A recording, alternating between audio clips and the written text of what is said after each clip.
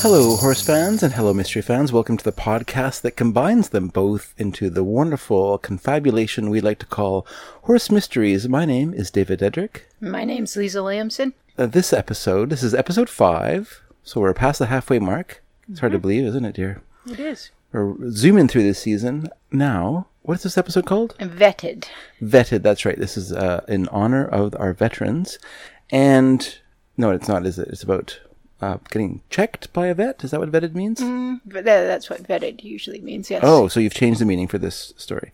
Okay, and but we usually start with horse bits before we... And now you look all scared. Get nervous? You used to be so confident about this. I've stymied you a couple of times, but I'm not going to stymie you today. I'm going to, once again, I'm going to lob one. I don't know if I've talked about this before, but I'm always interested in the horse's respiratory system. I find it fascinating for whatever reason. Now, is there something about the way the horse's face is shaped that allows for them to be more efficient breathers? Yes. So the same way a building might have, I guess the term would be vestibule, where you walk from like the outside into like a foyer or a lobby and then through another doorway into the main part of the building. Mm-hmm. And I kind of never really thought about that before until I went out to Alberta once to teach a clinic. And that little vestibule or whatever you call that area, sure. Just like... Let's call it a narthex. Okay. It kind of, I don't know, not equalized, but you went from very cold to okay to regular temperature. Okay. And in the horses... so it's like a decompression chamber. Yeah, whatever. But it just allows for... It stops the warm air from the main part of the building from all going out the door, and it also stops the cold air from all going inside. Yeah, it's sort of a... Well, that's interesting, because that's also the idea of parkas, is that why they have the long hood that would almost be like a beak. Yeah, it's the same idea, okay. So the cold air would slowly warm up as it came towards your face. So by the time it got through that layer, it was more breathable. It wasn't like it was still cold, but it wasn't freezing cold that your lungs would. Interesting. I never thought of that, but yeah, good point. So yeah, horses, as far as breathing goes, they are what is known as obligatory nasal breathers. So a horse does not breathe through its mouth. Yeah, it only breathes through its nose.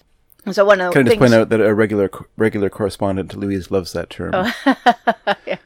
I think almost Shakespearean in its capacity for insult. Yeah. So one of the things with the horse's nostrils is they're usually fairly large and pliable, but they also have some cartilage around it called alar cartilage. And so they can kind of make that become sort of erect so that the nostrils actually flare and can capture more air to make breathing more efficient. And then the horse's head, if you think about, every so often a person will call their horse an airhead, and that is absolutely true because, the horse's brain is about the size of maybe a walnut or something like that. Oh, really? That's quite small. Yeah, they've got a large tongue, but the thing that takes up the most space in the horse's head is all the nasal cavities. So it's basically the air comes in through the nostrils and goes into one chamber compartment, and then it passes to the next and passes to the next, passes to the next, all the way up through the horse's head. Yeah. And so that will...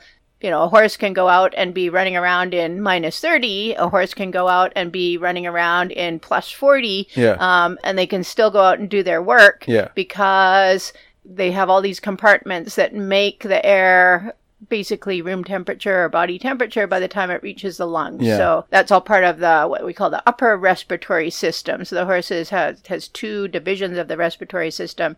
The upper respiratory system, which goes from the nostrils through all these nasal cavities and then through basically the throat area, the larynx, etc. Yeah. And then down into the actual lungs, which are the lower respiratory system. And the horse's respiratory system in general is its weak link. So if a horse breaks its leg or any bone, then theoretically that can heal. And if a horse has tendon injury or muscle injury or ligament injury, with good luck, that can heal. But if a horse damages its lungs, there's no returning from that. Okay. And so you as an owner, you're just trying to maintain at that point and stop it from getting worse, because that's the kind of natural progression, is that if you're not very, very careful, it will continue to get worse. So air quality of food, making sure that the food is not dusty, making sure that the horse is conditioned properly so that it's not overworked. I guess their bedding situation as well would be an example of bedding, even just footing. I mean, nowadays I think we see more horses around here anyways coughing because people have them in sand paddocks, and then they go and ride in sand arenas, and it's just like dust 24/7. So right. Interesting. And it's true also when, like, if a horse gets scared or starts to panic, you do see like the immediate flaring of the nostrils, like their whole head is erect and their nostrils flare, and it's interesting. It's like the first thing that happens when they get frightened. Yeah. So that must be just part of that. Just a nervous response. Has nothing to do with I think their control. They just get a kind of boot of adrenaline and boop. Yeah, all these systems go into play. And then you know it's time to get out of the way. Run for your life. Not quite. Drop your farrier tools and back away. Just back away. Do not engage at that moment. Just let the horse calm down, its nose return to normal, and then you can continue. Yeah, there's lots more about the respiratory system that's interesting, but we'll save that for another time. Yeah, we'll save that for another time. Yeah. Sounds good. Well, that was really interesting, though. There, another nice lob from me to you. Thank goodness.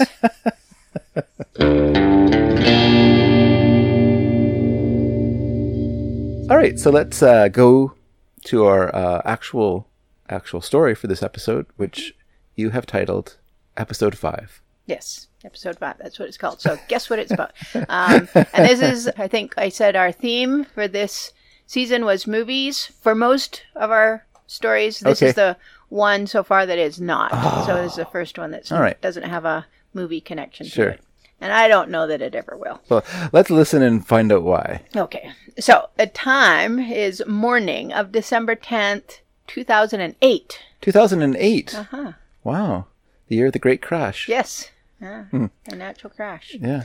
Okay, and the place was Langley, British Columbia, which was formerly the horse capital of Canada. Never heard of it. Never heard of it. Okay. Other than living there. Or as I like to call, the motto of Langley used to be where city meets country, but I like to say where city eats country. Right. I think that's more accurate. Yeah. Which is why it is no longer the horse capital of Canada. Yeah, it was, I think, had the second largest horse population in North America at one point, so in the 80s. Yeah, well, I mean, it was the perfect situation. It was relatively close to Vancouver, but at that point, property prices were at such that people could afford to buy a smallish acreage and pop a horse on it. And so have a couple of horses around for the kids, and then also, and then there were also bigger farms and stuff like that as well. But there's just like a pretty perfect situation that has now gone away because property value has increased so much here, just like everywhere else in the world. Right. To the point where it's not economical to just buy a property and devote acres and acres of land to a couple of horses trotting around eating the grass. Like it has to be economically viable to own all that property. So most of everywhere is becoming like cash crops, like blueberries and stuff like that. Right. And hops and raspberries and things, which isn't terrible, but it's just different than what we grew up with. It is. And then, what we grew up with is different than what was before, which was mainly dairy. Okay, so what is our incident? I don't know, you might even know this one, but on the morning of December 10th, 2008, a person driving a vehicle down 208th Street in the Glenwood, Campbell Valley area of South Langley, BC, came upon what appeared to be an accident involving a vehicle hitting a horse. Both the horse and the car were observed to be in the ditch.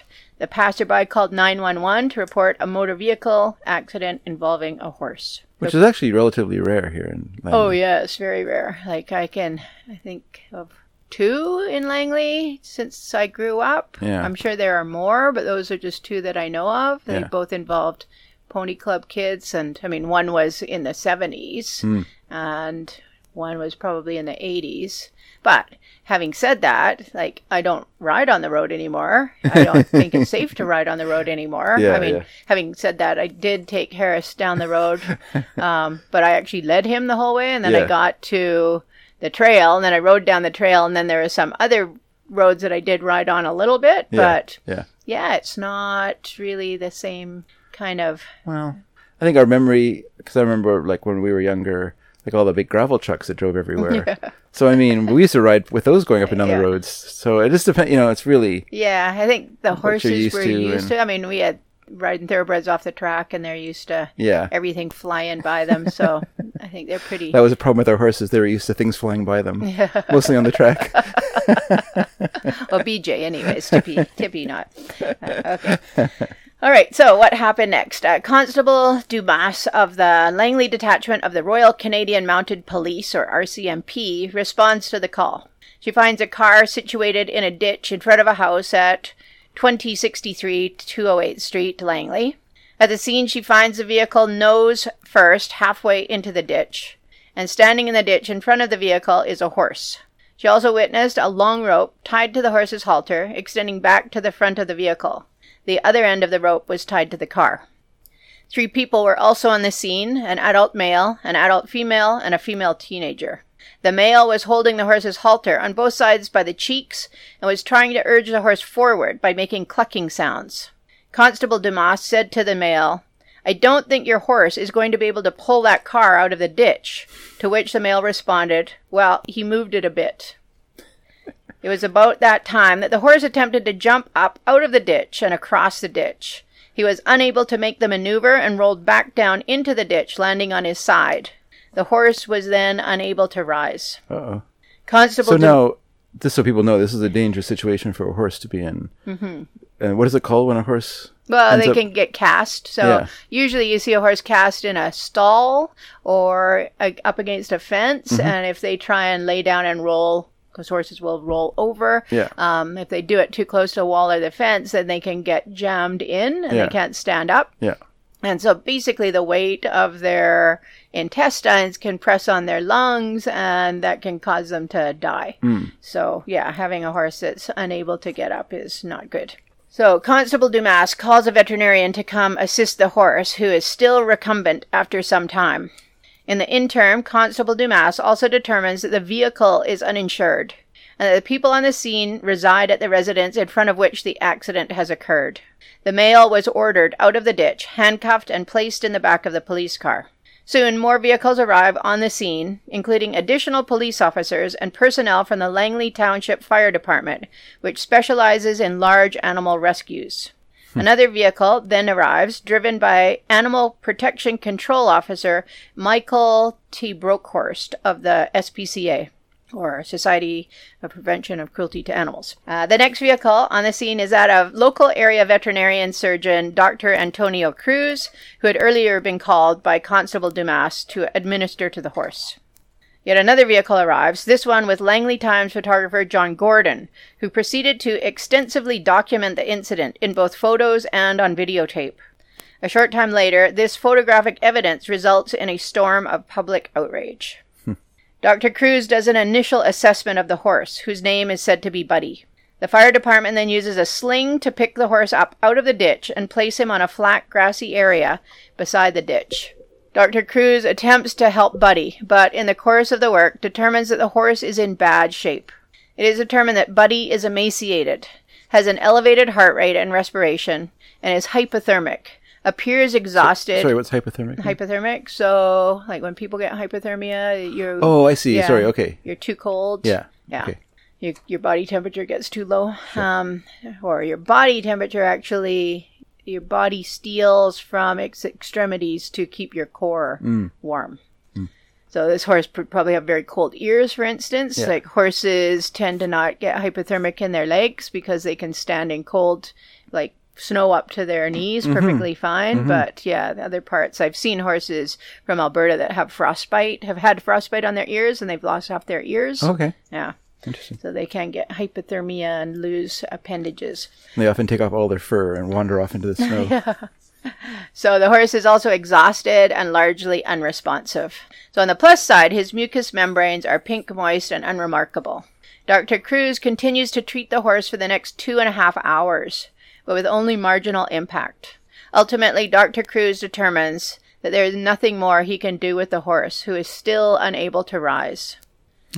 Yeah, so... I think the pictures, I remember seeing this in the newspaper, and he was just like on the side, not on the side of the road, but on the other side of the ditch, on the grass. Yeah. Just laying flat on his side.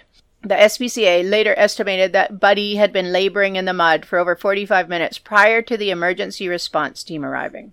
So the horse Buddy was a 7-year-old thoroughbred gelding who should have been in the prime of his life. It was determined that he had not been hit by the car, nor was he involved in the car accident in any way.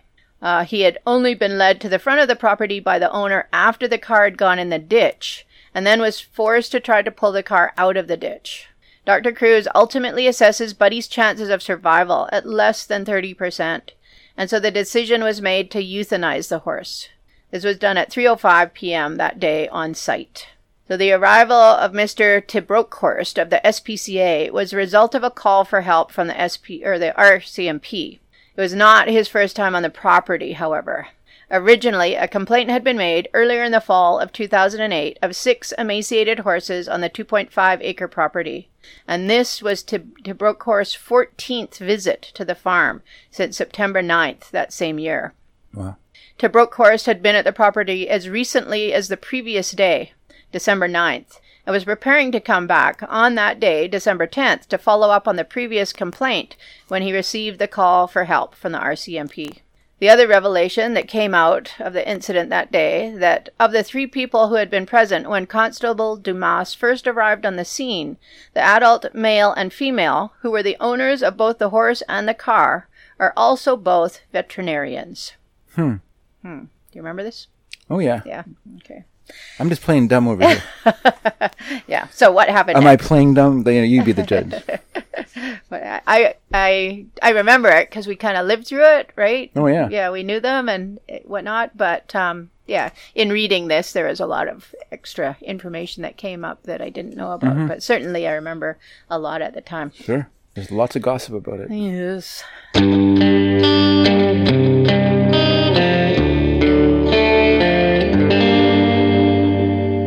So the scene and the preceding events have proven to be quite distressing and traumatic for all involved. As the day wore on, more SPCA officers arrived to assist, including SPCA officer and media spokesperson Eileen Drever, armed with the information that there had been an ongoing SPCA investigation and that there are more horses locked up in the barn who are potentially in distress. The attending RCMP officers, along with the SPCA animal control officers, go to the barn and find 5 more horses in similar states of emaciation to that of Buddy, whom Dr. Cruz had earlier assessed to be a 1 to 2 on the Heneke scale. Which is? So Heneke scale was a scale, I think it was I think his name was Heneke, who worked at, I believe, Texas A&M University. Okay. And around 1980, I believe, he developed this scale for rating horses' weight. And it's a scale out of 10. Okay. So 1 to 2 is basically like absolute bone rack. Like 1 would be bone rack, maybe would die, right? Yeah. Whereas 10 on the opposite end is just like so morbidly obese, probably gonna founder. So an ideal is considered like a 4, but 4 to 5, but 4. Yeah. Because we don't want our horses too fat if they're athletes. But yeah, this horse was bone rack, so 1 to 2 on the Heneke scale. Can't get any lower than that. Yeah.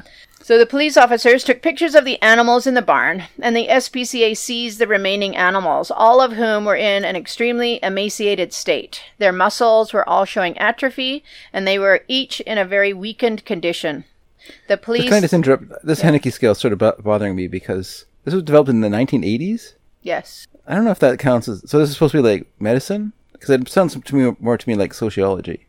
It could be. It's just, I think, just a rating scale. Which is the science of the description of what's happening. Mm-hmm. Yeah, and that's largely what it is. Like you don't take any quantitative measures of the horse. Yeah. It's more looking at it and seeing where there are fat pockets for the ones that are on the obese side, or looking at it and seeing like, is this horse skinny? Can you see it, or can you feel its ribs? Okay, Can so you see it's its like ribs? a quick way to note down what they're seeing. Like on a so as a vet goes to a place to make a call, they can jot down 3 or whatever on their paperwork, and then they know that that's where this horse is. Yeah. And if this horse is at an 8, they want to get it down to a 3. Right. Yeah. So it's a quick down to a 4. So yeah, quick reference, I think, is all it is. And Okay. it's It just seems weird that it's a little subjective. It didn't exist until the 1980s. Like before that time, people went, "That horse sure is skinny," and the other person went, "Yep." Well, yeah, we had terms for them, Yeah, right? yeah. But I think the terms can be subjective. People get very defensive, like people do with their own weight. Sure. And certainly with the horses, your horse is too fat or your horse is too skinny. What? This is how I like my horses there, And if they say, well, look, I can feel its ribs or I can see its ribs or whatever, then it's just one additional measure to hold, I guess, Some to sort of help the standard, horse. yeah, some sort of standard. Ultimately, it's to help the horse. So that's the purpose of it. All right. Okay. I'll allow it. Okay, thank you. I'm happy. So the police also execute a search of the house as well. Okay. So the horse's owners are Dr. Mark Marone and Dr. Carol Marone, or Shoyan, who are a married couple. They were both taken to the nearby Langley police station, where they are each charged with 2 criminal charges, one of causing an animal to be in stress, and the other of failing to provide adequate necessaries for an animal. Okay. So Buddy's remains are then transported to the government lab in nearby Abbotsford for further assessment. Dr. Raverty does a necropsy, and his findings are that Buddy is an otherwise healthy and sound equine with no underlying physiological reason for him to be in an emaciated state in which he was found, other than an ongoing lack of food and nutrients. Wow. So 4 days after being seized by the SPCA, in spite of being sedated and receiving fluids through IV, one of the seized horses named Magnum continues to deteriorate. So the decision is made to put him down as well. The case has garnered much public outrage by this point, and the SPCA ultimately received many donations to help support the surviving horses. This is a case of what my farrier teacher called scientific neglect. Mm-hmm. Yeah. So what did he mean by that? Just meant that, it's hard to explain. Yeah. How I think of it as like being something that is an intentional or neglectful situation that could be corrected, but that people don't correct it. Mm-hmm. Yeah, certainly it's that. Because I know we took a couple of university courses, and the one vet that taught the one, I remember he used to talk about benign neglect, which I think is a very different thing. So that's a similar phrase. Similar, then I would consider that as like the neglect of ignorance that I would see a lot as a farrier, because people just wouldn't understand that horses needed to have their feet done. Mm-hmm. So by the time they called you, you would get there and it would just be an absolute mess, especially ponies, because their hooves are less likely to break off than horses are. Mm-hmm. So you'd come there and it'd just be like these Persian slippers of a pony, with these curling hooves. And the people weren't evil or anything. They had the best of intentions. They just didn't know what they were supposed to do with a pony or with a horse. I told you that time of those people who were very upset when I had to take the shoes off in order to trim the feet. Because they didn't know. They didn't understand how it worked. Yeah. And that's a case of benign or ignorant, neglect of ignorance. It's different for someone who knows what is necessary for a horse to eat, has to eat and needs this amount of care and stuff like that, and then to not provide it is an intentional neglect. It's different than benign neglect to me. Good point.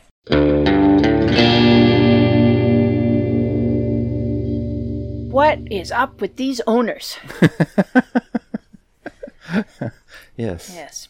So the adults on the premises who are determined to be those responsible for the horses are Dr. Mark Marone, DVM, who bills himself as a radiography specialist, and his wife, Dr. Carol Shoyan Marone, DVM, small animal vet.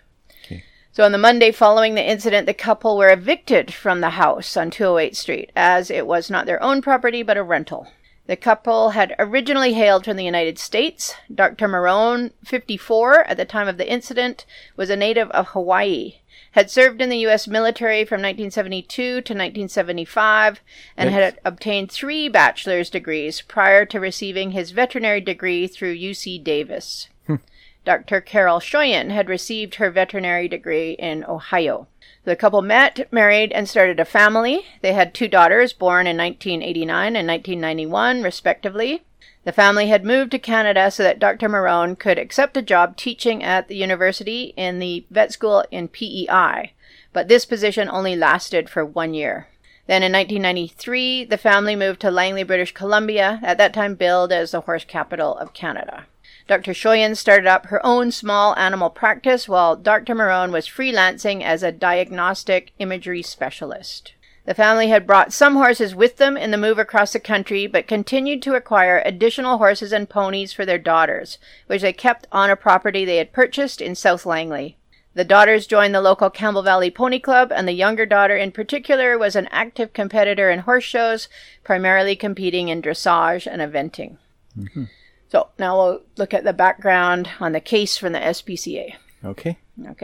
So Michael T. Brockhorst, Animal Protection Control Officer with the SPCA on September 8, 2008, had first responded to a complaint of a neglected horse residing at 2063 208 Street, Langley. Brockhorst was able to observe from roadside a thin white or gray horse and 3 chestnut horses in a field. The property was a well-maintained residence on 2.5 acres of land situated deep in the heart of horse country, being just half a mile north of the equestrian facility of Campbell Valley Park, a popular and busy mixed-use public park and equestrian facility. I was just there this morning doing cross-country schooling, and last night doing cross-country schooling. The 208 Street property would have been estimated to have been worth in the range of $1 to $2 million. There is a barn situated toward the rear of the property and a 4-bedroom house at the front of the property. Brockhorst was not able to get a response at the house, so he left a SPCA door hanger at the front door with instructions to call the SPCA. Brockhorst returned the next day, September 9th. This was the start of a series of visits and drive-bys where in some cases he was able to talk to the owners, and in other cases was only able to observe the horses from the roadside. He left door hangers after each visit when he was unsuccessful in talking to the owners. After the initial contact on September 9th, return visits happened on September 23rd and 30th and October 1st and 2nd. Over the course of these visits, Brockhorst observed that the horses were being kept blanketed, which was largely unnecessary in the climate's mild weather, and was likely an attempt to conceal the condition of the horses, which he was able to determine was continuing to decline. On October 2nd, Brockhorst issued a directive to the owners to provide sufficient quality food for the horses, which numbered 6 in total, in order to reverse the weight loss that was occurring and provide for normal growth and maintenance in order to attain a normal body weight. A return visit was made on October 23rd. On that day, a directive was made by Brockhorst that the owner allow the horse access to the grass in the field, as they were being housed in the barn without sufficient food. He advised the owners that the SPCA would intervene if the directive was not followed. It's weird that they wouldn't let the horses go into the Well, they don't want pasture. people to see them. Oh, yeah. More visits and drive-bys occurred on October 27th and 29th, and November 4th and 12th. It was not until... So they weren't competing at this point then, obviously? The kids were riding? Well, I remember seeing the younger girl at Rising Stars Dressage Show. Mm-hmm. And I believe it was that same year. And so that show was in August. Yeah. And I remember seeing the horse being very skinny. Yeah. But I had also taught her at a pony club clinic back in July. Yeah. And I observed at that time the horse was really skinny and it had one eye. Okay. And I knew that the family, both the parents were vets, and the dad was always with the girl. Like, the other kids were all together and blah, blah, blah. And this dad would just walk beside the girl all the time when she was on her horse.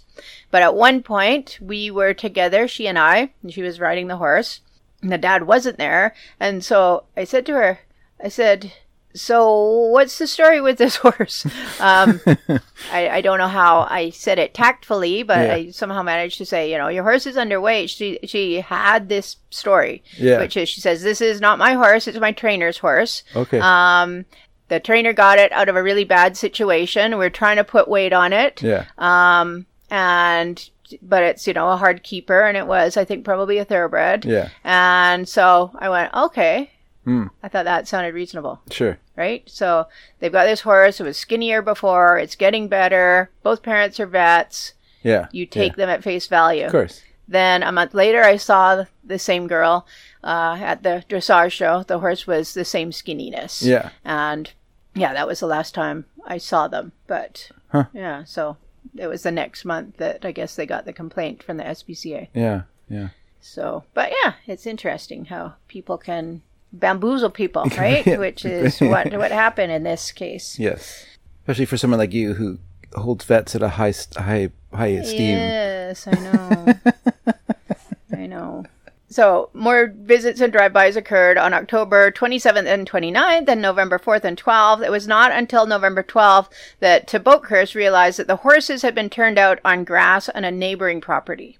Unfortunately, that late in the year, the grass has a low nutritive value, and he was easily able to ascertain that the ribs of one of the horses could be felt through the blanket it was wearing. Wow. He also observed that another horse was limping. So on this day, he left yet another door hanger, this time with a directive that the owners contact a veterinarian immediately to see to the horses. So between September 8th and November 12th, To Boakhurst had the opportunity to talk to the horse's owner, Dr. Marone, a number of times, and he was told of the family's financial difficulties. So due to the family's inability to feed the horses because of their ongoing lack of funds, To Boakhurst, on behalf of the SPCA, offered to take 4 of the 6 horses. 2 of the horses, the gray pony Misty, and a horse described as the cranky horse, in quotation marks, were not part of the offer as it was determined by the SPCA that they would be difficult to place with new families. Dr. Marone... Well, with a name like the cranky one. Yeah. Be careful what you call your horse. Satan. Bad name. Dr. Marone turned this offer down as he felt it was important that his daughter be able to visit the horses in their new homes. And unfortunately, SPCA policy is that former owners have no contact with the animals once they are placed with the new owners. And That makes sense. it makes sense. And then it's like... I mean, horses, to me, that makes less sense because horses, I don't think, necessarily identify with owners as much, say, like a dog does, where a dog will never not be attached to its original owner. But I don't know if, I mean, horses will be fond of the owner, but I don't think they're attached the same way. I don't know. Maybe they do. Yeah, I guess they might. I mean, I would say some might not. I know they've done studies, and they've said that horses can recognize old owners up to 12 years past the date. Oh, really? And they can also recognize their voices. Huh. Like, I remember my mom going to the track once. We had that horse I told you who had the cast from his elbow right down to the ground all winter. And he had gone back to the track, and I don't know if they boarded him somewhere else maybe the next year. But I remember we were in to see our horses, and this guy didn't train with us. He was just just had one horse, and he was in one of the back barns. Yeah. And my mom said, "I'm going to go find Roger." And so she was going through all these barns looking, and then finally found him. And the guy wasn't there because he wasn't a racehorse trainer. He was a manager of a liquor store. And so he just would come in before work and train the horse and come back after work and do the feeding and whatnot. So single horse operation, very small scale. I'll say. Yeah. And so obviously he was at work at this time. And so my mom opened the door to go into the stall, and this old man who, probably a similar situation, she described him as being like 90 years old. He came just kind of like shuffling across the hallway. Girl, don't go in there. He says, "That horse will kill you." And then the horse came over, and my mom's like patting him, and he's just like nuzzling her, and he goes, "Oh, I've never seen that before." And so I guess he had a very bad reputation at the track and used to like savage people, but anyway, he liked my mom. But yeah, I think horses can be that. But even like our daughter Mary, who used to work at a dog rescue place, like similar to SPCA, in the town that she lived in, and she was talking about how they always pick new names for the dogs, and I'm like, whoa, like that to me just goes totally against the grain. Yeah. But I guess they don't want the old owners to be, "Oh, that's Daisy," or whatever, right? So if it's going by a different name and they see it, it might be a different dog. But it goes into the witness protection program. Basically. Okay, so he wanted his daughter to visit the horse in its new home. So To Boakhurst then suggested another option, being to sell the horses at the auction. So a suggestion Dr. Marone rejected. Dr. Marone stated he would rehome the animals himself. So on the day of the incident, the SPCA was in the process of getting a warrant to enter the premises to seize the horses when they received the call from the RCMP to come to the aid of the horse in the ditch.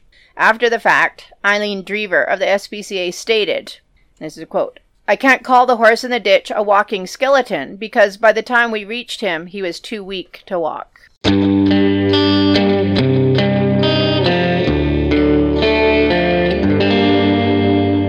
So how did it get to this point? That's the question. Yeah, that was a big shocking thing. Door hangers. That's what how Door it got to this hangers, point. yeah. I don't blame the door hangers. But I remember we were at a party, and it was a party that the hosts Was it at were... the county jail? No. Oh, okay. The hosts were the lady was a veterinarian. That's right. Who runs her own clinic. Yeah. And had many interactions with this couple. Okay. And it was the day that this had happened. Mm. And I'd heard it on the news, and then I'm thinking of the address, and I'm like, oh my God. And I kind of put it together, and then the names weren't out yet. Yeah. But yeah, we started talking at this party, and then a bunch more info came out at that party. But anyway, as you say, there was a lot of gossip, and some of it was, not a lot of maybe solid information, but yeah, we got some insider information for sure. Yes. So one of the pieces None of it we're going to share. Yeah, no. So one of the pieces of information that Dr. Marone related to Buckhurst was that although the family had enjoyed a happy and prosperous life prior to, so this is all from court records Okay. that I'm reading from. That's This is fine. not hearsay. Yes. We just want to make that clear. Yes, yeah. So they enjoyed a happy and prosperous life prior to and just following their move to BC. All of that changed suddenly and drastically in April 2000 when Dr. Marone suffered a broken neck that resulted in severe spinal injuries when he was boogie boarding while on vacation in Hawaii. Well, Dr. Marone regained his ability to walk following surgery and rehabilitation. His injuries resulted in him suffering from memory loss as well as cognitive, visual, and spatial difficulties. Wow. This initially rendered him incapable of returning to work, which resulted in the family losing the vet clinic the couple ran together in 2003. Their home then went into foreclosure in 2004. When Dr. Marone did eventually return to work, it was on a freelance basis and due to his physical condition, which was complicated by fibromyalgia and some emotional disorders such as PTSD and depression. He could only accept limited cases and could no longer work with large animals like horses. Did he serve in Vietnam? I don't 72 know. to 75, it seems like a significant time in American military possible. history that Yeah. you would have... Could have. And that would explain the PTSD. Yeah. He's definitely a strange guy anyways. So, while Dr. Shoyan... That's according to court records. Yes. While Dr. Shoyan was also a practicing vet, usually working as a locum, she too was only able to work occasionally as she had been suffering from Crohn's and colitis since 1991 and had subsequently developed an addiction to prescription drugs. This is from court records. Yes. This addiction eventually led to an addiction to illegal narcotics. Oh. Yeah. So in spite of all of this, the Marone family continued to collect horses, in part because they had the space available, and in part because they were veterinarians, and so were felt to be good homes for horses that were down on their luck. Yeah. Dr. Marone claimed that in addition to the horses the family already owned when they arrived in BC, they had purchased the pony Misty for their daughter in 2003. Their youngest daughter purchased another horse called Jock with her own money in 2005 or 2006. And their landlord dumped, in quotation marks, 2 horses on their property, on their premises, with the promise to pay board, a financial agreement that the landlord did not ultimately honor. The horse Buddy, a former racehorse, was a rescue, in quotation marks, the family acquired in 2007. A financial settlement from the Holiday Company over Dr. Marone's injury case was granted in 2005 or 2006. While this helped to ease the financial strain, it only lasted temporarily. Within 2 years, the family had run through the money. Marone and Shoyan separated in July of 2008. By December of 2008, Marone was unable to insure his vehicle and was facing eviction from the rental property. He was unable to feed their animals and was selling his personal possessions for food. Wow. At this time, Dr. Marone was suffering from depression, and his marriage with Dr. Shoyan had broken down irrevocably. According to Dr. Marone, he had made repeated attempts to solicit hay and grain donations for the horses from local organizations and had approached a couple of rescue facilities about taking the horses. Faced with imminent eviction, he had also made arrangements for his younger daughter's housing needs, and he claimed that he had arranged for a family in the Pony Club to take 2 of the horses. So those are his claims. Yes. So on the day of the incident. On the day of the incident, Dr. Marone claims that Dr. Shoyan, who had moved out, had arrived to pick up some of her possessions. The pair decided to drive Dr. Marone's uninsured vehicle, so this is illegal in BC, to the community mailbox half a mile north. Dr. Marone was hoping to receive some money in the mail from his parents as a Christmas gift, but was disappointed to find none had arrived. Upon their return to the house, according to their version of events, they witnessed the chestnut gelding Buddy loose on the road. According to Dr. Marone, Buddy was running up the middle of the road, and so Dr. Marone pulled his car over onto the side of the road. Unfortunately, due to recent rain, the roadside was soft and gave way, resulting in the car sliding halfway into the ditch. Dr. Marone then climbed out of the car window and chased Buddy through a gate. Buddy ran back to the barn near the back of the property, at which point Dr. Marone halted Buddy and led him back to the car so Dr. Marone could check on his estranged wife, who was still sitting in the vehicle. Upon arriving at the car and ascertaining that Dr. Shoyan was fine, he asked her to call BCAA to tow the vehicle. Dr. Marone then allowed Buddy to graze while the pair waited for the tow truck.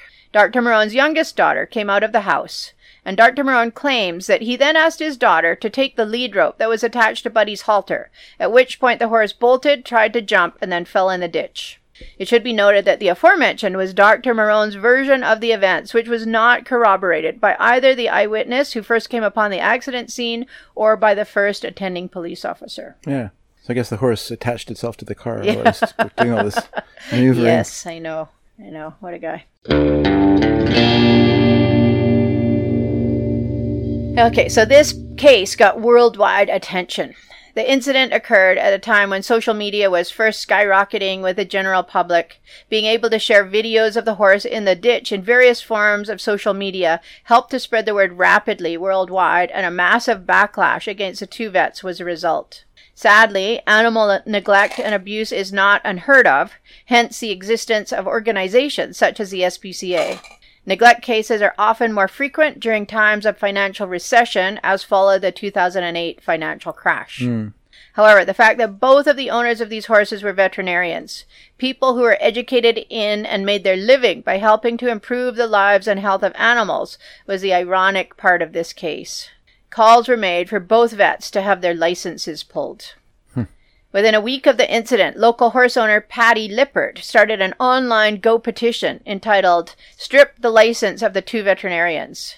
Within days, over 1,800 people had signed the petition, and while most of them were local, some were from the U.S., Hong Kong, Thailand, and the Netherlands. Likewise, the BC Veterinary Medical Association promptly started an investigation of their own, but were unable to either pull or suspend the 2 vets' license until an investigation was completed. Ray Snowpeck, president of the BC Veterinarian Association, stated that, and this is a quote, "They had never heard of a veterinarian being charged with animal cruelty before, and that the case could be the first of its kind in North America." End quote. Yeah. Snowpeck did disclose that at that moment, Marone was currently unable to practice in the province as his fees were not up to date with the association. It turns out that Dr. Marone's license had been suspended in 2006 for non-payment of annual dues of $1,340. And later, Dr. Shoyan was suspended in 2010 for the same reason, so after this case again. Yeah. The BC Veterinary Medical Association Registrar, Valerie Osborne, stated that the 2 had been difficult to track down at times. Internet postings... Did they also leave door hangers? I don't think so. Internet postings called for the 2 vets and their families to be alternately killed, burned, and tied to the back of a truck and dragged until dead. Oh, good old social media. Yes, I know. So this is very upsetting for the whole family, but in particular the 2 children. Yeah. So... I mean, you think about them... You know, like, they can see their parents falling apart in front of their eyes, and their whole life is about pretending it's not happening to other people. You know, that's very much what the case was here. The younger girl in particular. I think the older girl had, I believe at this time, already moved out and moved on. But the other one feels his obligation to look after her mom and dad, who are obviously falling apart in front of her eyes, and putting up this facade of everything's okay. It's terrible. Yeah, it was, because she was still in high school. How old would she have been? I think like high school, like grade 10, 11-ish probably. But yeah, horrible. Anyway. Well, yeah, she was on Eve's rally team. Yeah, she was a captain of the rally team. Yeah. That might have been that same year, I believe. I think it was the summer before. Summer before? Yeah, because I remember going to their house and dropping Eve off, and they were making posters. But yeah. Yes. Sad.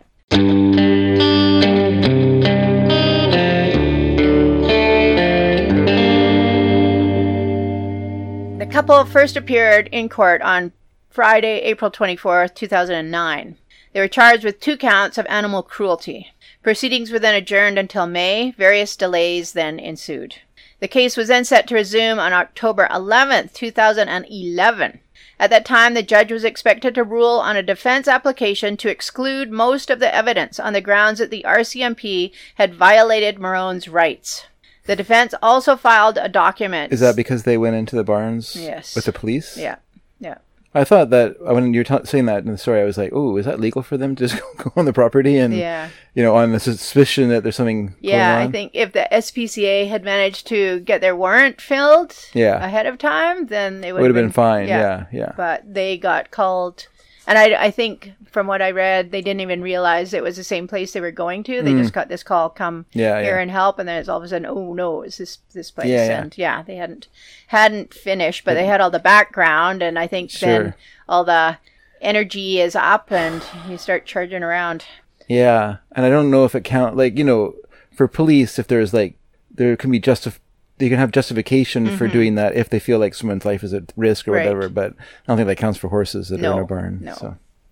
So the defense also filed a document asking to seek to have charges quashed due to excessive delays. Ultimately, an exclusion of evidence was the result.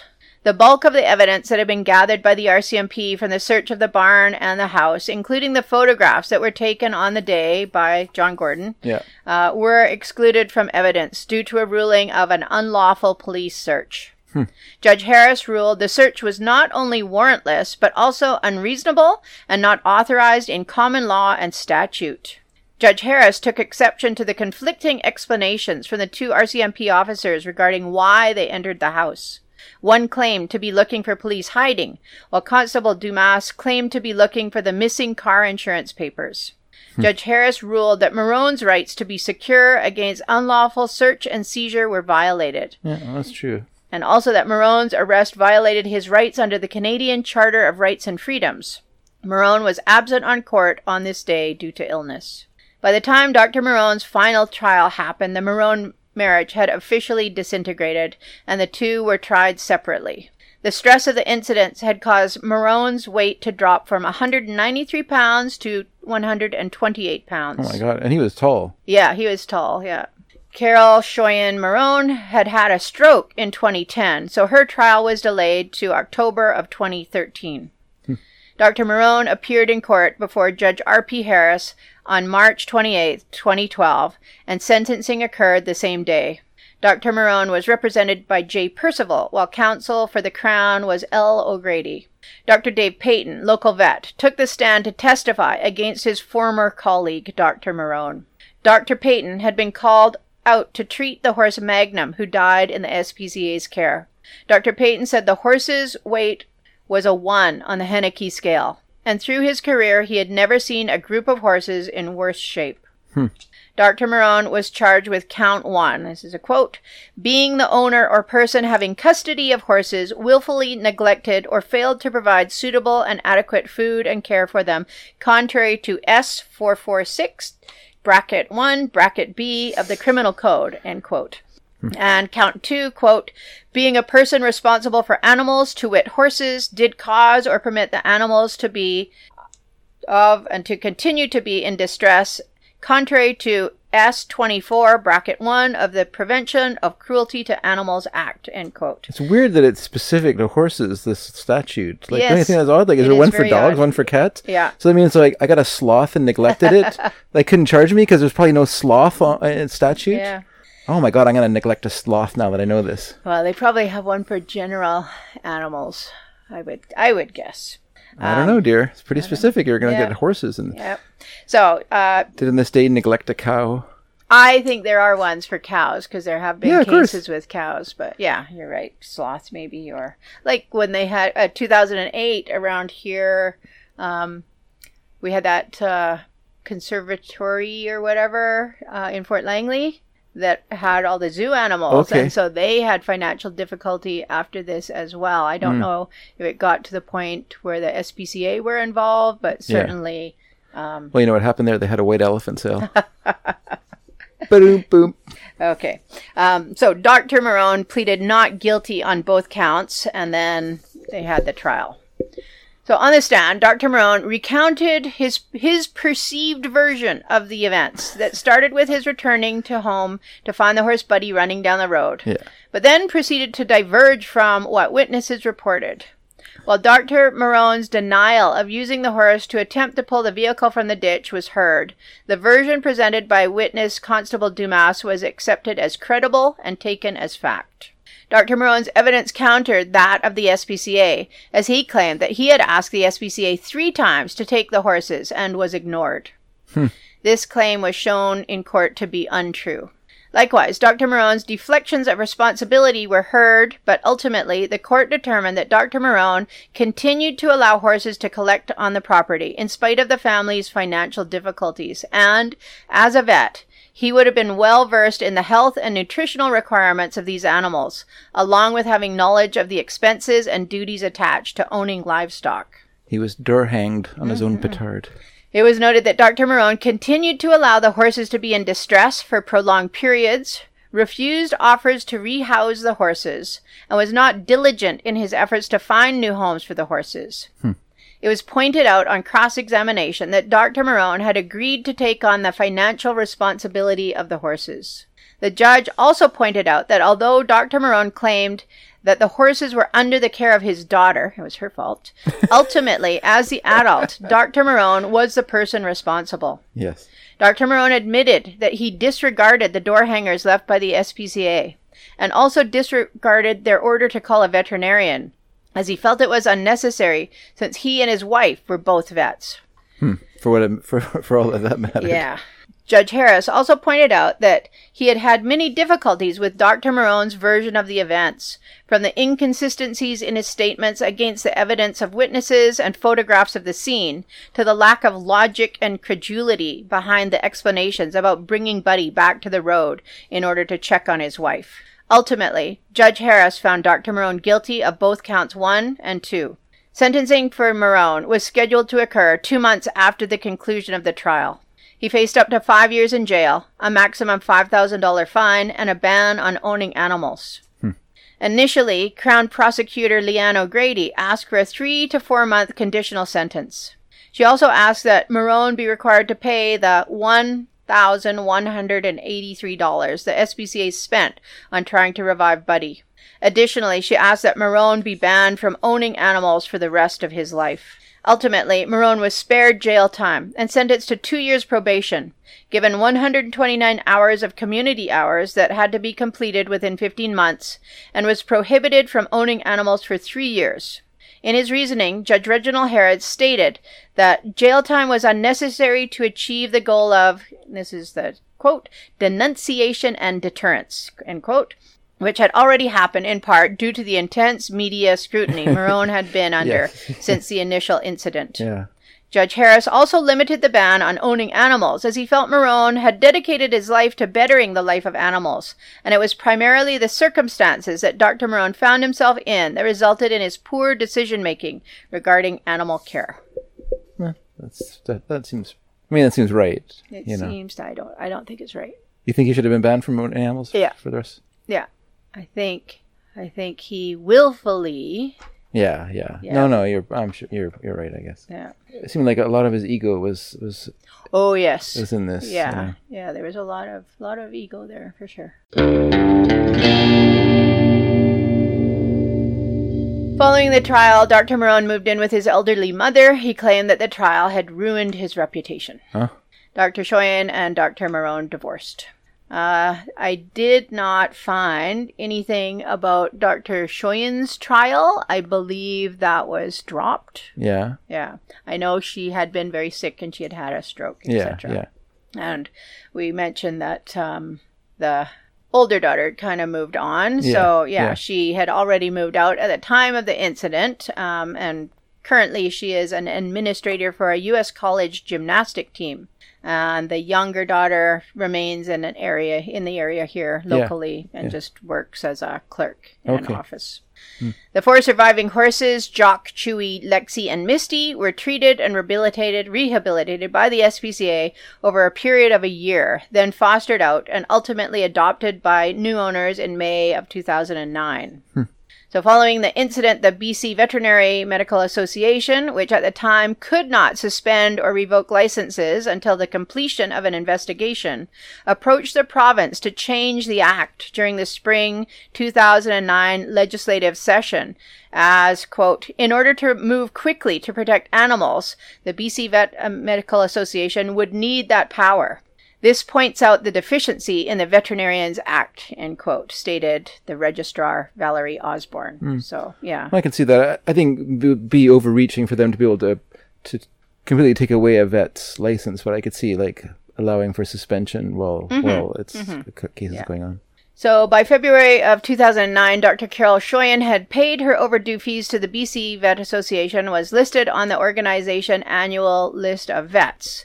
And then it said, notice is hereby given that, pursuant to Section 12, bracket 2B, bracket of the Veterinarians Act, the following is a true copy of a list setting forth in alphabetical order the names and addresses of all members of the BC Vet Association in good standing who are licensed to engage in private practice in the province. But by the following year, she was unable to pay her fees again and so was off the list. Wow. As of April 29th, 2018, in an online registry prepared by the College of Veterinarians of BC, as set out in Section 41 of the Veterinarians Act, SBC 2010 C15, an online registry for the purpose of providing the public with a listing of CVBC registrants, both Dr. Marone and Dr. Shoyan are listed as suspended from practicing veterinary medicine in the province of BC. But by 2023, that's now, Dr. Shoyan shows up on LinkedIn as offering home veterinary care. Oh, wow. The end. Yeah. Yeah. So I had heard that Dr. Marone had moved to Oregon, I think, to be with his mom. Okay. But that's the last I've heard of him. Yeah. But that's hearsay. Yeah. Well, it's one of those stories where, even though I do think what they did was obviously is wrong, you just can't help but feel sorry for people who end up in a situation like that. You know, it's not, he didn't ask to, he's just having some fun on vacation and falls and breaks his neck, and, which can have terrible repercussions, obviously, especially if you have a concussion as well and, having to deal with the fallout from that. And then, obviously. And her getting sick with Crohn's, etc. Yeah, and becoming addicted to drugs, and then becoming, obviously, that at that time it probably would have been Oxy. Would have been the culprit. This is pre-fentanyl, but OxyContin was a big problem at that time. There was another Pony Club parent who had issues with it as well. That was everyone was a buzz about it at that time as well. Yeah. So, it's unfortunate that slide into that situation. And those of us who've seen Dead Ringers know that doctors who get addicted to drugs is no good. It's no good. Bringing a movie into it. I don't want any surgical instruments for mutant women being taken out of the museum and or the art gallery or wherever it was in that movie. It's too much for me. Yeah. Yeah, it's one of those stories because we knew them vaguely. We saw them around. They'd be at shows. They'd be at shows and stuff like that. And to be honest, they did seem kind of strange, like weirdos, in a way, because they're very much standoffish and kind of their own even when as part of rally, if people don't know what rally is and Pony Club, it's kind of a great thing because it's really great for lazy parents like me, which is the kids, it's basically a kid run rally. I mean, it's run by parents, but basically the responsibilities of the rally are put on the children. So they're in charge of, feeding their horses, cleaning their stalls, getting ready for their events and stuff like that. The parents I guess it's probably all changed now because it's a little bit changed. Yeah, sadly, because nowadays parents can't resist riding along on their children's shoulders. But in those days, parents were just kind of like, well, we'll just go sit out in the tents and, supervise from afar. And see them. You're doing great. But the Maroons would usually be the vets for the vet checks and stuff like that. They volunteered a ton. Yeah. They were always at things anytime. They were always at things, but they were also very standoffish. They weren't like a friendly couple. No, and very aggressive, especially to our pony club. But as it turns out, it's because we had rival vet, and I did not clue into that. I just wondered why we were always in violation of rules that I knew nothing about and could never find anywhere in print. And I was just like bewildered by all this stuff going on. And anyways, it was a professional rivalry that was going on there, or professional versus unprofessional, I guess, is essentially what it breaks down to. I know our friend who was a vet, she would just like roll her eyes, but we would just like suck it up. But we were very much at the receiving end of all this sort of bad behavior and bad karma or whatever. We didn't get the bad karma, they did. But anyways, it just like all these, very aggressive, very difficult to deal with. Yeah, it's interesting. The other curious thing is that their vet clinic, as of the last time I drove by, is still empty. Still has their sign up. This is 15 years ago this happened. Yeah. And there's still an empty storefront, which, is not unusual here in Vancouver, where, property development is more important than actually having people in your your property you developed. Build that mini mall. Build that mini mall. We need more of them, but we need more. We need more empty storefronts. But it's just weird. It's still has the same clinic name and everything, and still empty. Yeah. Odd. Very odd. Maybe they're still paying they signed a really long lease on that place, still trying to pay it off. All right, well, that was, how would you describe this episode? Squalid? I think so. Yeah. Squalid, but I guess some good changes maybe came out of it with changes to the Vet Act. Sure. If nothing else. Sure. I mean, I think it's one of the problems, like, for a what would you call it? A quasi governmental organization like the SPCA. It's not truly a government organization. So it kind of lacks oversight in some, or it lacks a certain amount of reach in what it can do to prevent these things, and so I was sort of making fun of the door hanger thing in the story, but it's just such a symbol of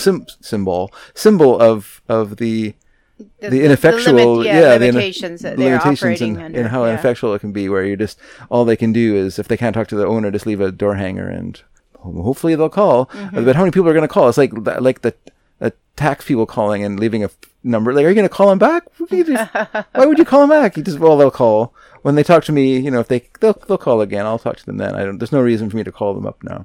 I'm sure it's just good news about how much money they owe me. But it's interesting. But squalid. But at the time, the Schadenfreude. Yeah. Yes, everyone was abuzz. Yeah, it's one of those things where it's unbelievable. Like your idea, like I said, you have a kind of elevated idea of vets, and I think we all have an elevated idea of people who can go to school for 7 years or however long it takes to become a vet, and go through all that trouble and all the was obviously like a pretty intense study to become a veterinarian. And, so you're just like, well, those people they got it together. Yeah.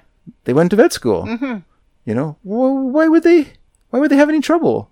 But not necessarily the case. Yeah, I know nowadays in the U.S., vets are struggling a lot, just because I think that I've read the average income for a vet in the U.S. is $40,000. So wow, so even paying off your student loans it takes must be forever. Yeah, and then the suicide rate of vets exceeds dentists now. It does, I believe. Wow. Yeah, it's quite high.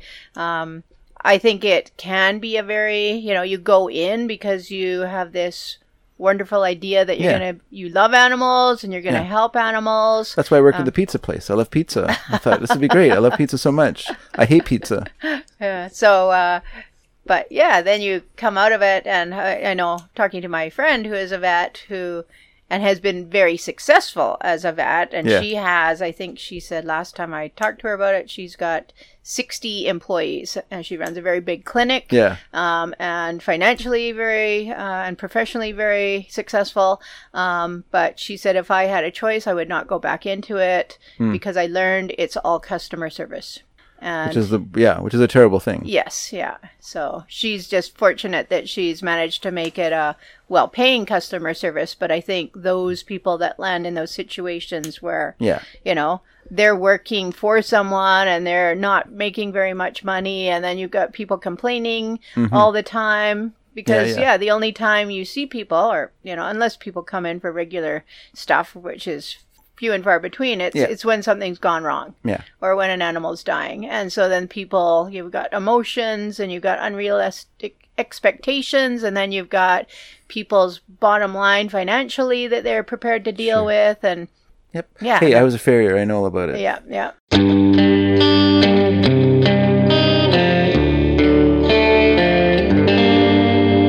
All right, well, thank you for that, dear. That was an interesting story. I guess we should move on to listeners' comments. Okay. Our first comment actually is someone commenting on a show from a while ago. This is from Harry, and he is commenting on episode 2 from season 1. So a show from quite a while ago. I have no idea what story this is from, but he points out that the horse appraiser is the most important person in the story, yet they don't have a name, and nobody ever found them. Very peculiar. I can't even remember which story that was. I don't remember either, I'm afraid. Was that the one with the fellow who poisoned his wife? Oh, probably. And, or killed his wife in the field. Oh, no, I was thinking it was actually the one where the lady killed her husband, the lawyer. But then I don't remember there being any horse appraiser. Well, anyway, maybe we should have researched this before we started these comments. We also got a comment from Marion. And this is about the story of that guy who's, I can't remember his name now, Jimmy something or other. Jimmy. No, it's Jimmy. I thought it was Billy at first, but no. It's Jimmy Williams. Jimmy Williams, that person who was not a nice person. But she said, very interesting about the podcast. Then she said, I was a rider at Happy Day Stables as a little girl. No, that's not Jimmy Williams. It's not Jimmy Williams. No, I'm sorry. Silas. Oh, because she's from Chicago. Yeah. Oh, Silas Jane. Oh, okay.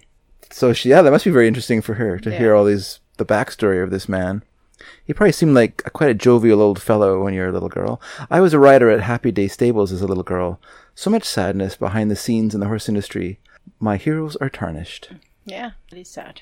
Well, yeah, but he is kind of like Jimmy Williams in a way. Although those guys are a bit of a different kettle of fish because they're obviously like rank opportunists who just saw like an opening and went in there. Like Jimmy Williams is unfortunate because he was this massively talented person who like revolutionized, in a way revolutionized horse training and stuff like that, and was just like this sort of natural horseman, like just an amazing person, but just threw it all away for this sort of, I don't know, control, cruel pleasure that he wanted, which is sad. But yeah, it is sad. I think anytime people, and like the vet that we just heard about, when people have skill and they have knowledge and they have all these things they can give that are so positive, and then they make decisions that ultimately cause so much unhappiness. Yeah. And then Louise wrote in.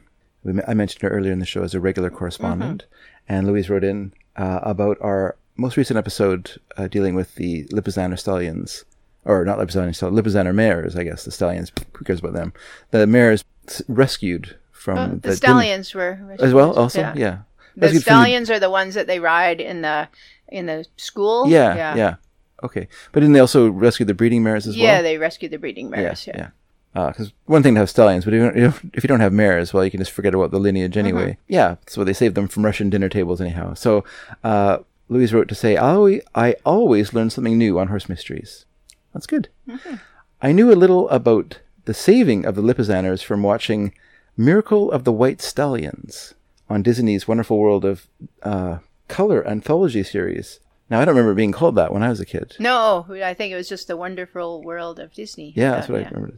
That was probably my earliest exposure as a kid to World War II history. After hearing more about it on the podcast, I gave the movie a rewatch and found it told the story pretty well for a family movie.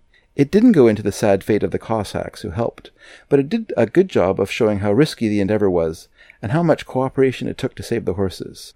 There's a great line towards the end when Robert Taylor, as Alois Podolsky, I just murdered that name, I know, is in a plane looking down on all the horses being moved over the Czech border. Then he says, "You don't suppose they crossed the Lipizan mares with other horses?" The pilot deadpans.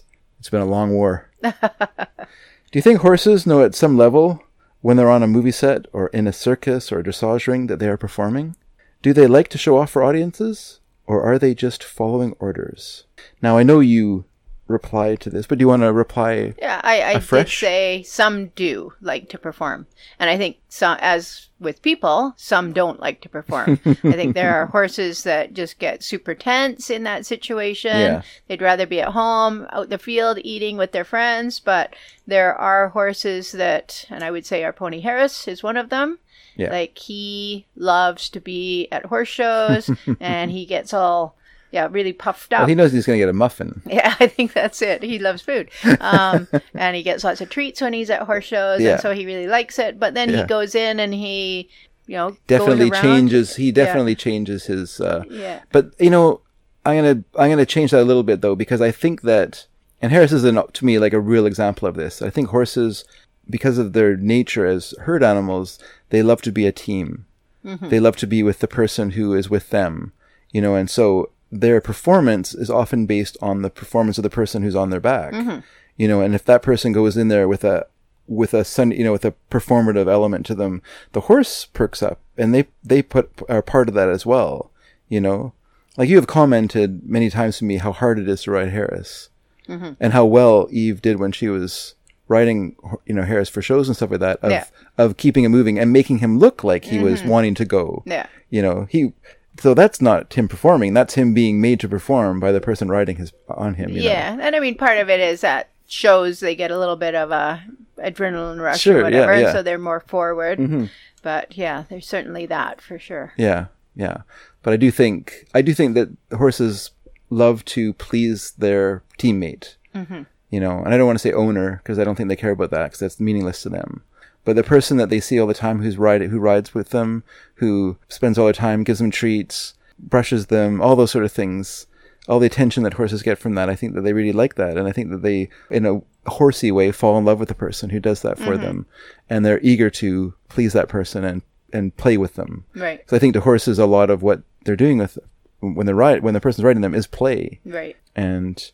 So they are eager to play. And so they get excited, their tails go up, their ears go up, they perk up, they, go forward more. They go forward more, yeah. Yeah, like... And they do everything faster, just like a band, I always joke about going to see a live band is greatest hits played fast, Yeah.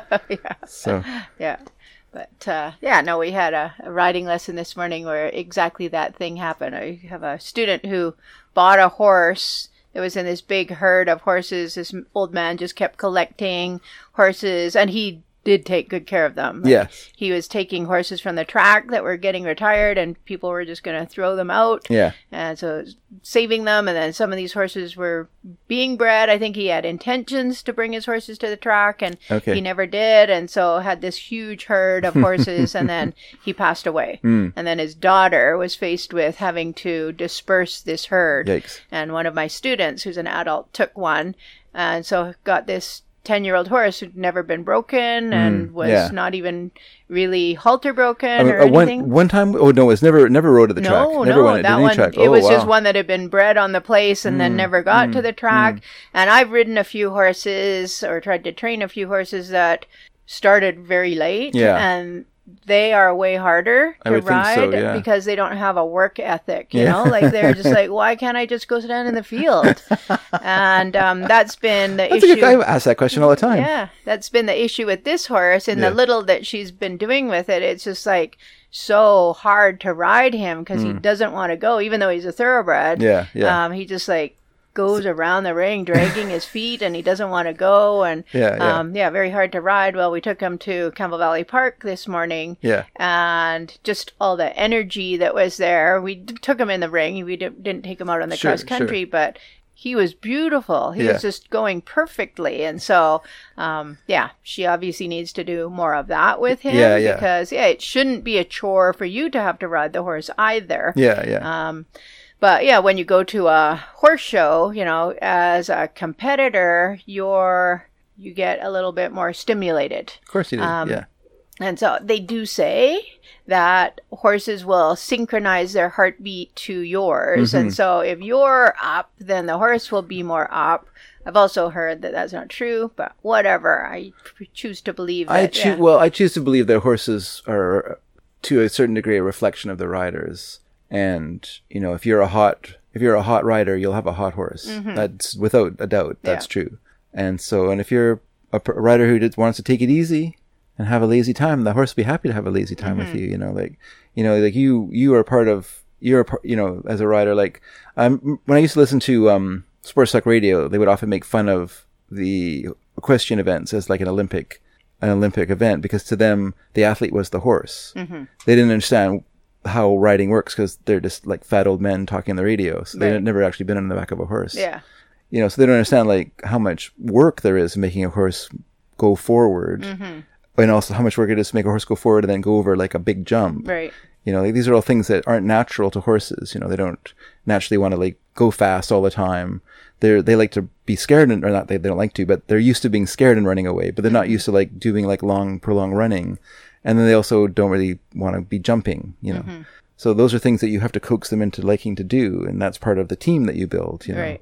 if there's a performative aspect, that's where I would see it myself. But that's my own personal opinion, which has nothing to do with reality. All right. Well, I liked that question, by the way, Louise. That was really interesting. Thank you for that. Yes. Thought-provoking response. And Lisa did respond as well. I didn't bother reading her response because I wanted her to talk about it on the show. But if you want to read a response, you can go to our website, which is called Sneaky Dragon. That's where we host all our podcasts. And if you go there, you will find every episode of Horse Mysteries. I have now gone through, and the other day I went through and made them all to season 1 episode, so now they're all like uniform. That helps me in life if everything's the same. And then, so you can go there, you can find all the episodes, and if you want to respond to them, you're welcome to leave a comment underneath, and we will even talk about your comment on the show, sometimes in a confused way. You can also you can send us an email if you'd like. Our email address is sneakyd@sneakydragon.com. And Lisa has put together a Facebook page, and you're welcome to go there. You'll find all of I guess you won't find the episodes, but you'll find No, I do post the episodes. Oh, you post the episodes? Post the episodes, Oh, okay. post pictures related to the episodes, or what do you call it? Album? Yeah. Oh, and a make little an album of and photos then and stuff? Yeah, just cool. associated articles, some of the things that I would write, or read rather, when I was writing this. Sure. And then other things that I find later and go, dang it, I wish I knew that. We'll have to do a omnibus episode where we go back through stories with information you want to add to them. Oh, and I want to make a correction in the one we did last time about the Lipizaners, and I said that Pajowski wrote Equitation. Oh. And then afterwards I'm like, he didn't write that book. No, because that was that German guy. Jean Froissart. Oh, Jean Froissart. Okay. I guess I'm French, getting mixed but up. I do have some of his books. Okay. I just said the wrong name. All right. I believe you. Hopefully our listeners believe you as well. But thank you for that honest correction. All right, everyone. That's the end of this episode. I hope you enjoyed it. Next time, we'll be back from England. So we'll have things to say about England, but we'll also have things to say about, what's the next episode called, dear? Panique Collective. Panique Collective. All right, great. We're not going to Paris, or to France, but we are. I guess we're close enough that the French will rub off on us, and we'll all understand that means mass panic. All right, everyone. We'll be back in 2 weeks with another episode for you. I hope to see you soon. Bye. Bye-bye.